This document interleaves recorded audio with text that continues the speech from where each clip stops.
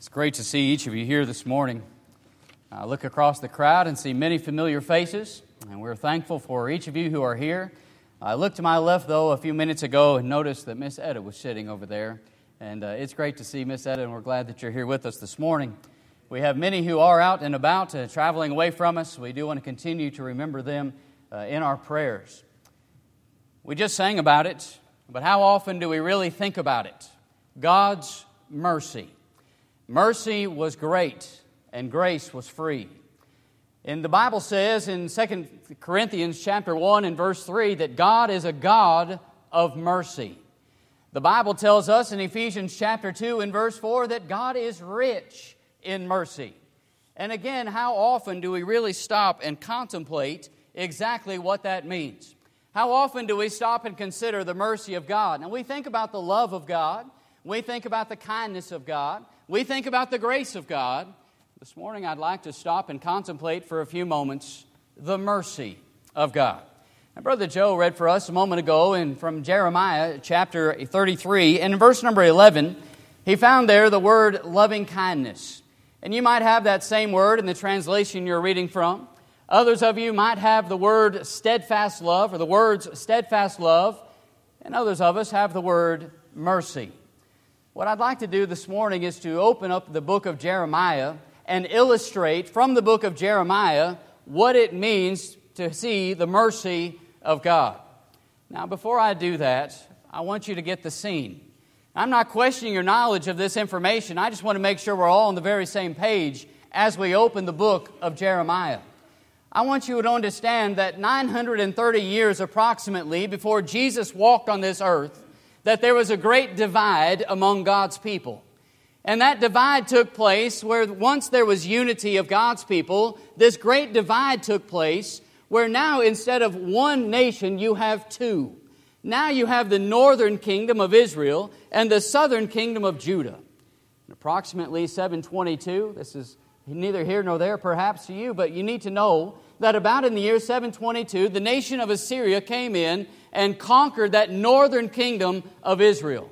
And for all intents and purposes, that northern kingdom of Israel just goes into oblivion, never really to be the same ever again. And that southern kingdom failed to learn from her sister to the north. Failed to learn from her sister to the north and found itself walking in the same direction, the same path. And so God sends great men like Jeremiah to this nation, the southern nation of Judah, and says, you need to stop what you're doing. You need to know that there is a nation that is on the march against you. And so Jeremiah comes to warn God's people to repent. Now I want you to go back to chapter 1. And I want you to notice in Jeremiah chapter 1 these words where God first comes to this great prophet. I want you to see how his ministry really begins. This is just a little history as we get into our study this morning. And I want to begin reading in verse number 4, where there the Bible says, the word of the Lord came to me, Jeremiah speaking, saying, before I formed you in the womb, I knew you. Before you were born, I sanctified you. I ordained you a prophet to the nations. And I said, Lord God, behold, I cannot speak, for I am a youth. But the Lord said to me, do not say that I am a youth, for you shall go to all whom I send you, and whatever I command you, you shall speak. Do not be afraid of their faces, for I am with you to deliver you, says the Lord. And the Lord put forth his hand, and he touched my mouth. And the Lord said to me, get this picture of inspiration in your mind. Behold, I have put my words in your mouth. See, I have this day set you over the nations and over the kingdoms, to root out and to pull down, to destroy and to throw down, to build and to plant. And moreover, the word of the Lord came to me, saying, Jeremiah, what do you see? And I said, I see a branch of an almond tree. And the Lord said to me, you've seen well. I'm ready to perform my word. And the word of the Lord came to me a second time, saying, what do you see? And I said, I see a boiling pot, and it's facing away from the north. And the Lord said to me, out of the north calamity shall break forth on all the inhabitants of the land. For behold, I am calling all the families of the kingdoms of the north, says the Lord, and they shall come, and each one set his throne at the entrance of the gates of Jerusalem, against its walls all around, and against all the cities of Judah. In verse 16, God says, I will utter my judgments against them concerning all their wickedness, because they have forsaken me, burned incense to other gods, and worshiped the works of their own hands. And 17 says, Therefore to Jeremiah, prepare yourself and arise, and to speak to them all that I command you, and do not be dismayed before their faces, lest I dismay you before them. For behold, I have made you this day a fortified city and an iron pillar, of bronze walls against the whole land, against the kings of Judah, against its princes, against its priests, and against all the people of the land. He says, they will fight against you, but they shall not prevail against you. For I am with you, says the Lord, to deliver you. The picture, brethren and friends, is rather bleak. And you find in here a question perhaps in your mind of, where's the mercy? What's this all about? You see, as we look at mercy in the New Testament in places like 2 Corinthians 1 and verse 3 and Ephesians chapter 2 and verse 5, verses 4 and 5, and see its connection there to love and kindness and grace, what are we dealing with when we talk about mercy? An easy way to look at it, God feels with you. The idea is connected to compassion. The idea of God's mercy is connected to love, and it's connected to goodness, but it's connected to the fact that God feels with you, and He knows what you're going through, and He has compassion on you. But in Jeremiah chapter 33, someone has said, if you want to get really to the heart of the word that is found there, the Hebrew word chesed, if you want to get to the heart of the idea of that word mercy, then what you need to get in your mind is that God is persistent in His desire never to let His people go. Now think about that. God is persistent in His refusal to let His people go. How does that tie here to chapter 1? Don't you see what's happening? Don't you see that God has said, my people have gone against me, and Jeremiah, you're going to stand up and you're going to go to them. And I want you to know, Jeremiah, as he says in verse number 15, there are nations from the north who are going to come and they're going to set up camp right outside Jerusalem. They're going to destroy this place. Why? Verse 16, because these people are wicked. Because my people have turned against me. And instead of worshiping the Creator, they've started worshiping the creature. And because of this, God says, I'm going to have to let them go. But Jeremiah, you're going to go and you're going to talk to this nation. Now, hang with me because this is really important for us to grasp. On the one hand, God says, there's this nation coming against my people. And they're going to take them. All right, but Jeremiah, you need to go and you need to warn them. But this morning, brethren and friends, we're talking about God's mercy. I want to illustrate it with 3 different stories or 3 different ways that God illustrates it in the book of Jeremiah. I want you to see this picture, all right? So hang with me as we go through these 3 pictures because God is the ultimate illustrator. And I want you to see these pictures that He paints for us, and it will help us, I hope, to get a better grasp on who God is. In Jeremiah chapter 13, here's the first picture I want us to look at. Now listen, we're going to do some reading this morning. I don't apologize for that. I want you to see this, okay? So open up your Bible and notice with me what it says, beginning in verse number 1 of Jeremiah chapter 13. Jeremiah says, Thus the Lord said to me, Go and get yourself a linen sash. Put it around your waist, but do not put it in water. So I got a sash according to the word of the Lord, and I put it around my waist. And the word of the Lord came to me a second time, saying, Take the sash that you acquired, which is around your waist, and arise and go to the Euphrates and hide it there in a hole in the rock. So I went and hid it by the Euphrates, as the Lord commanded me. And it came to pass after many days that the Lord said to me, Arise and go to the Euphrates and take from there the sash which I commanded you to hide there. And I went to the Euphrates and dug, and I took the sash from the place where I had hidden it, and there was the sash ruined, profitable for nothing. And the word of the Lord came to me, saying, Thus says the Lord, In this manner I will ruin the pride of Judah and the great pride of Jerusalem. This evil people who refuse to hear my words, who follow the dictates of their hearts and walk after other gods to serve and worship them, they shall be just like this sash, profitable for nothing. For as the sash clings to the waist of a man, so I have caused the whole house of Israel and the whole house of Judah to cling to me, says the Lord, that they may become my people for renown, for praise, and for glory. But they would not hear. Now I want you to get this picture in your mind. You can read it. I want you to see it. I want you to really see it in your mind, exactly what God is saying here.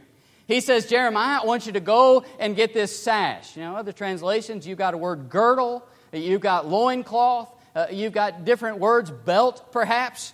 And, well, you know that in that day and time, they had an outer garment and they had an inner garment, much like we might today. But this inner garment was a girdle, so to speak. We don't really wear those much anymore, but you understand what we're talking about. This inner garment worn in intimate places that was right and covering the skin. And Jeremiah, I want you to go and get one of those. And I want you to make sure it's linen, right? No other kind of material. I want you to get a linen sash, this girdle, and I want you to wear it. And I want you to wash it. I don't want any water to touch it. And after so long, he says, all right, now I want you to take that which you've worn, and I want you to go to the Euphrates River. That's about 250 miles away. And so I want you to go to the Euphrates, and I want you to find a rock there where the river is, and I want you to take that linen sash, and I want you to bury it in a rock. Now, you've got a linen sash, a picture of purity. It's good, and he's worn it. And he takes it off, and he places it there in a rock. And he goes home. And after a number of days, we don't know how long, the Bible says, God says, now, Jeremiah, I want you to go back. And I want you to find that sash that you hid in the rock. And you know what happens there when he gets back. You've thrown something in a lake. You've had something in a river that was clean. And what did it look like when you pulled it out? You go swim in a lake. You go swim in a river. And I wonder, what are you going to do with those clothes? You're just going to wear them the next day and everything's going to be okay? You're going to wash them, right? You know the smell that comes from swimming in a lake generally, right? Or in a large river. And so he pulls this out of the rock after many days of it being there, and he says, it's ruined. This is no good. I can't use it anymore. And it's a picture that God is painting of his people, isn't it? He says, I was intimate with them. They were my people. I had this great intimate relationship with them. They were my people. This was my nation. And now I find that they are worthless. I find that they are good for nothing. They're profitable for nothing. That's the condition that they find themselves in. But I want you to see the picture in verse 11. God says that's not how it was to be. God says this was to be my people. They were to be renowned by me. They were to be my people for praise and for glory. That's the way it was designed, you see. This was the relationship that I formed with them. These were to be my people, and they were to be for my praise. They were to bring glory to me. But what happened? The end of verse 11 says, they wouldn't listen to me.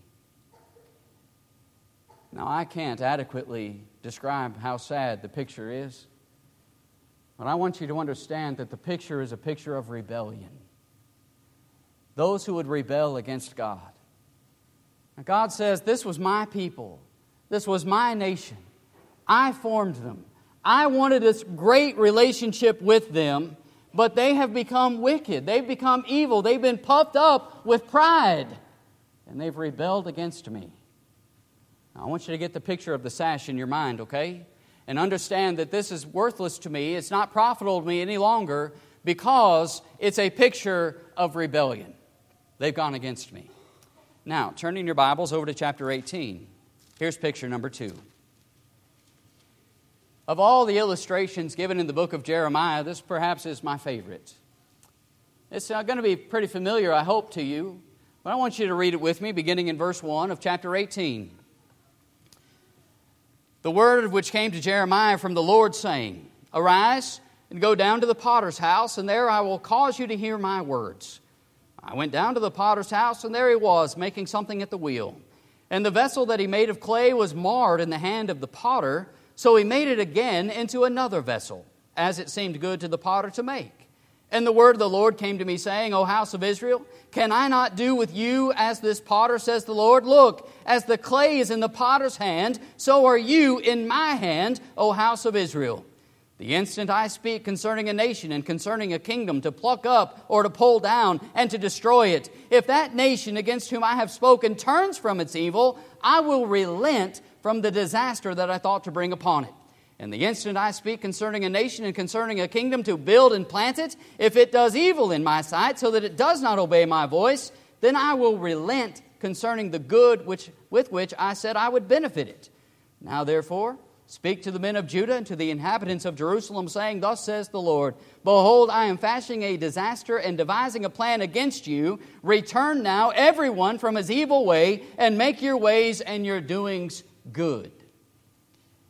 Here's the second picture. A potter sitting at the potter's wheel. Now, I don't know how many of you have witnessed a potter sitting at the potter's wheel. Even if you've not witnessed it firsthand, you have an idea in your mind of what that scene looks like, right? You know what that looks like, as a potter would take a lump of clay and he would throw it onto the wheel, adhering it to the wheel, and it would spin, and he would be able to form something out of that lump that would be useful. Now, I remember being in grade school, and I remember receiving a lump of clay from the art teacher, and that teacher saying, Go ahead and make something. And I remember my attempt to make something. And I know that when I took it home to my mother, that she was just as proud of it as she could be, but wondering what in the world it was. I don't know what that turned out to be, some bowl of some kind that would hold nothing, but it was my mother, and she had to be proud of it, and that's just part of it. Jeremiah walks into the potter's house and sees him sitting at the wheel, and observes as he takes this lump of clay, throws it onto the wheel, adheres it to the wheel, and begins to make something. And yet, as he was making something, the Bible says Jeremiah saw that it became marred. He messed up. It wasn't going to be useful in that condition. And so what he does is he takes it off the wheel, puts it all back together into a lump, throws it back on the wheel so it adheres, and he makes something useful.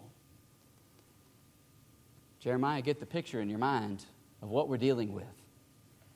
God says, I am the potter, and my people are my clay. And I can fashion and I can make use of them if they will adhere, if they will do what I say, if they will love me and obey me. You see, it's a picture of a loving God and an all-powerful God. And He says, listen to me. As long as you will obey me, everything works out. Even if you have in your mind that you're going to be evil and against me, He says, if you will turn from that evil, I can use you. But if you're going along and you decide to rebel and you decide to turn against me, and God says, I can't use that. All right? That's not useful to me. But you need to see who I am. This is such a powerful verse. This picture is so powerful because how many times have we as Christians been disappointed in ourselves? Disappointed perhaps in the service that we have rendered to God. And we get upset with ourselves and we say, wow, God, how can you use me? Or this looks so bleak. What kind of God do you have? When you think of God, I want you to think of this picture.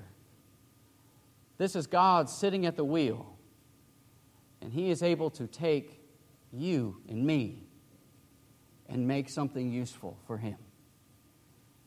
Never get disappointed or down to the point that you think that God can't use you.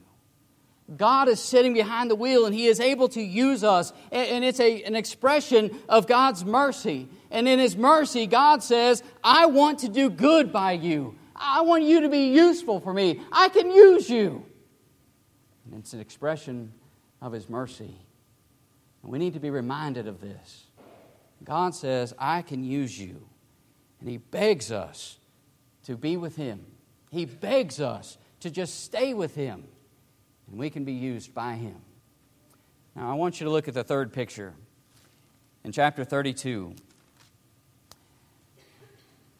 Friends, when these words are penned, Nebuchadnezzar's Babylonian army is literally at the door. And they are just about to break through. And Jerusalem is going to fall. The temple will be destroyed. And Jeremiah, as he writes in chapter 32, is in prison. Why? Because the king didn't like what he was saying. Because he was speaking on behalf of God, and the king didn't want to hear it. And so the king has taken Jeremiah and he's thrown him into prison, even as the enemy is knocking at the door, getting ready to burst into the city of Jerusalem and take it over. That's the backdrop of chapter 32. And here is our third picture. And we begin reading in verse number 6. Jeremiah said, "The word of the Lord came to me, saying, Behold, Hanamel, the son of Shallum, your uncle, will come to you, saying, Buy my field which is in Anathoth, for the right of redemption is yours to buy it. Then Hanamel, my uncle's son, came to me in the court of the prison according to the word of the Lord, and he said to me, Please buy my field that is in Anathoth, which is in the country of Benjamin, for the right of inheritance is yours, and the redemption yours. Buy it for yourself. And I knew that this was the word of the Lord. So Jeremiah says in verse 9, I bought the field from Hanamel, the son of my uncle, who was in Anathoth, and weighed out to him the money, 17 shekels of silver. And I signed the deed and sealed it, took witnesses and weighed the money on the scales. So I took the purchase deed, both that which was sealed according to the law and custom, and that which was open. And I gave the purchase deed to Baruch, the son of Neriah, son of Messiah, in the presence of Hanamel, my uncle's son, and in the presence of the witnesses who signed the purchase deed, before all the Jews who sat in the court of the prison. And I charged Baruch before them, saying, Thus says the Lord of hosts, the God of Israel, Take these deeds, both this purchase deed which is sealed and the deed which is open, and put them in earthen vessel, that they may last many days. For thus says the Lord of hosts, the God of Israel, Houses and fields and vineyards shall be possessed again in this land. Here's your third picture. Jeremiah is sitting in prison. The enemy is knocking at the door, ready to burst in and take over. And Jeremiah's cousin comes to the prison. And he says, Hey, cousin, my uncle has this, or your uncle has this piece of land over there in your home in Anathoth. And why don't you buy it? You know, when things got so destitute and somebody couldn't retain the land, they would go to their next of kin and say, you keep it, so you buy it, so it stays in the family, all right? And so, hey, Jeremiah, why don't you buy your uncle's field over there in Anathoth? Now, you're sitting in prison. The enemy's knocking at the door. They're ready to come in and overtake the land. What good is a field to me? What good is that field? I'm never going to see it. I'm never going to use it. Why would I want to buy a field? And so if God couldn't come to Jeremiah first, I don't think Jeremiah takes the deal. There's no way. That's never going to be used by me. But God has said, you buy the field. And so Jeremiah does. Now, again, this is the honesty of Jeremiah. He takes scales and he weighs out 17 shekels of silver, and he makes sure that he pays exactly what the field is worth in that time. You know, that's shekels of silver that he probably could have used to, buy food. God has said, I want you to buy the land. And so he buys the land. And what's the purpose? You know, Jeremiah is going to be carried off into Babylonian captivity with everybody else. He is going to die over there. But what's the purpose? God says, there are going to be people back here. That field is going to be used by your people in the future. Things look bleak right now. You're sitting in prison. The enemy's at the door. They're going to come in. They're going to take you all captive. But there are going to be some of you who remain. And those who remain are going to come back. And they're going to plant vineyards in your fields. You got the picture? The sash, the potter's wheel, and the field. Now, how do you take those pictures and tie it in with God's mercy. As we begin to wind down this morning, I want you to see two things. Number one, God says, I cannot condone unrighteousness. I cannot condone unrighteousness. So I don't want you to walk out this door and say, well, we serve a merciful God, and He is persistent in His refusal to let His people go, and therefore I can just live however I want to live as one of His people, and God is going to accept it because He's merciful. No. No. God says, I cannot condone unrighteousness. If you go against me, you are to me as that linen sash, unprofitable. You need to understand that. And so if you choose to go the way of rebellion, and you choose to go against me, and you choose to remain in that condition, I'm merciful, but that doesn't extend to you in that condition. You need to know that. Now listen to me, because we're talking about one of the great attributes of our great God.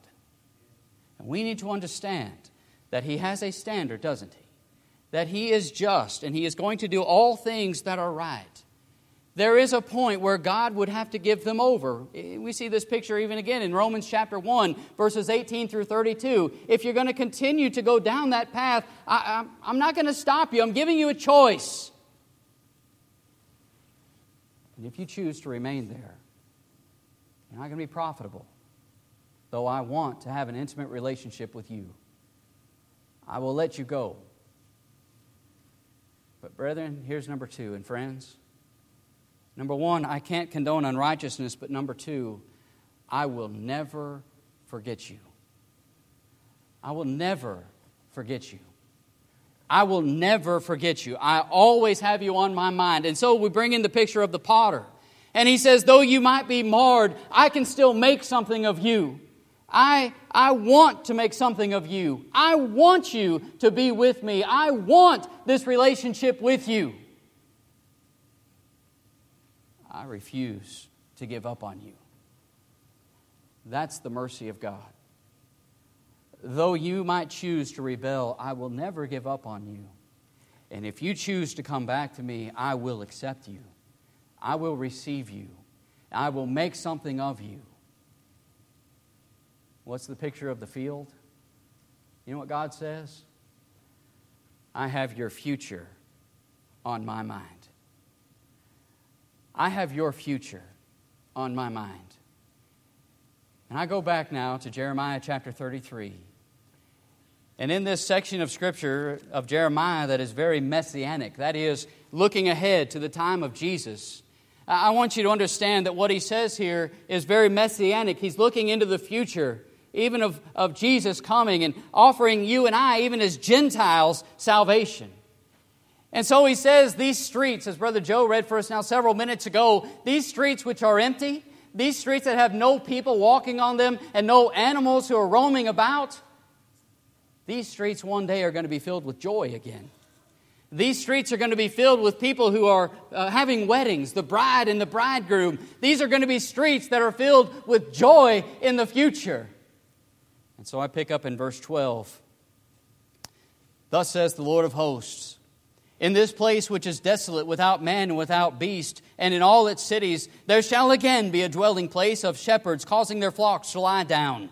In the cities of the mountains, in the cities of the lowland, in the cities of the south, in the land of Benjamin, in the places all around Jerusalem, and in the cities of Judah, the flock shall again pass under the hands of him who counts them, says the Lord. Behold, the days are coming, says the Lord, that I will perform that good thing that which I have promised to the house of Israel and to the house of Judah. Listen to me. Verse 15 says, in those days and at that time, I will cause to grow up to David a branch of righteousness. He shall execute judgment and righteousness in the earth. In those days Judah will be saved, and Jerusalem will dwell safely. And this is the name by which she will be called, the Lord our righteousness.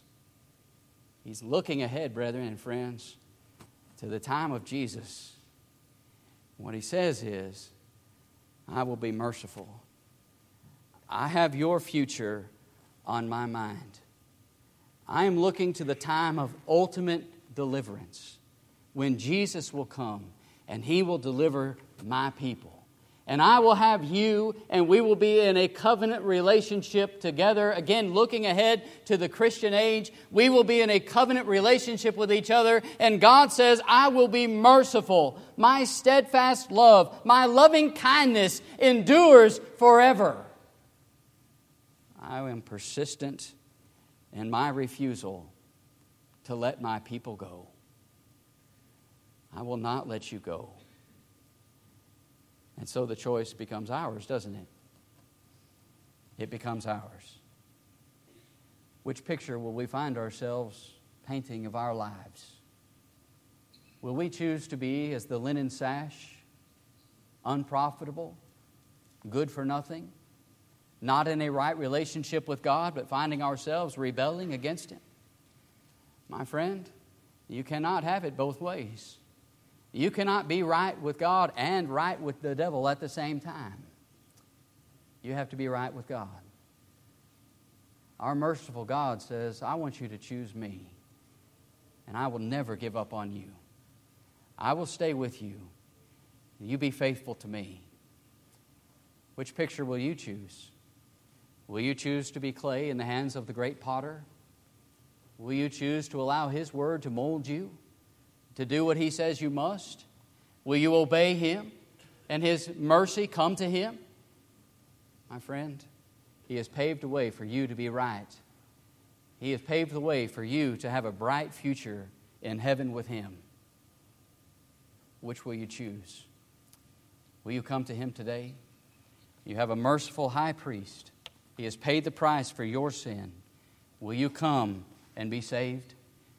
Come this morning, my friend, believing that Jesus Christ is the Son of God, with a willingness to repent of sin in your life, a willingness to confess your faith in Jesus as the Son of God, and a willingness to be buried in the waters of baptism. The Bible says this is necessary because it is there that your old man is crucified, that old man of sin is put to death, and you rise to walk in newness of life.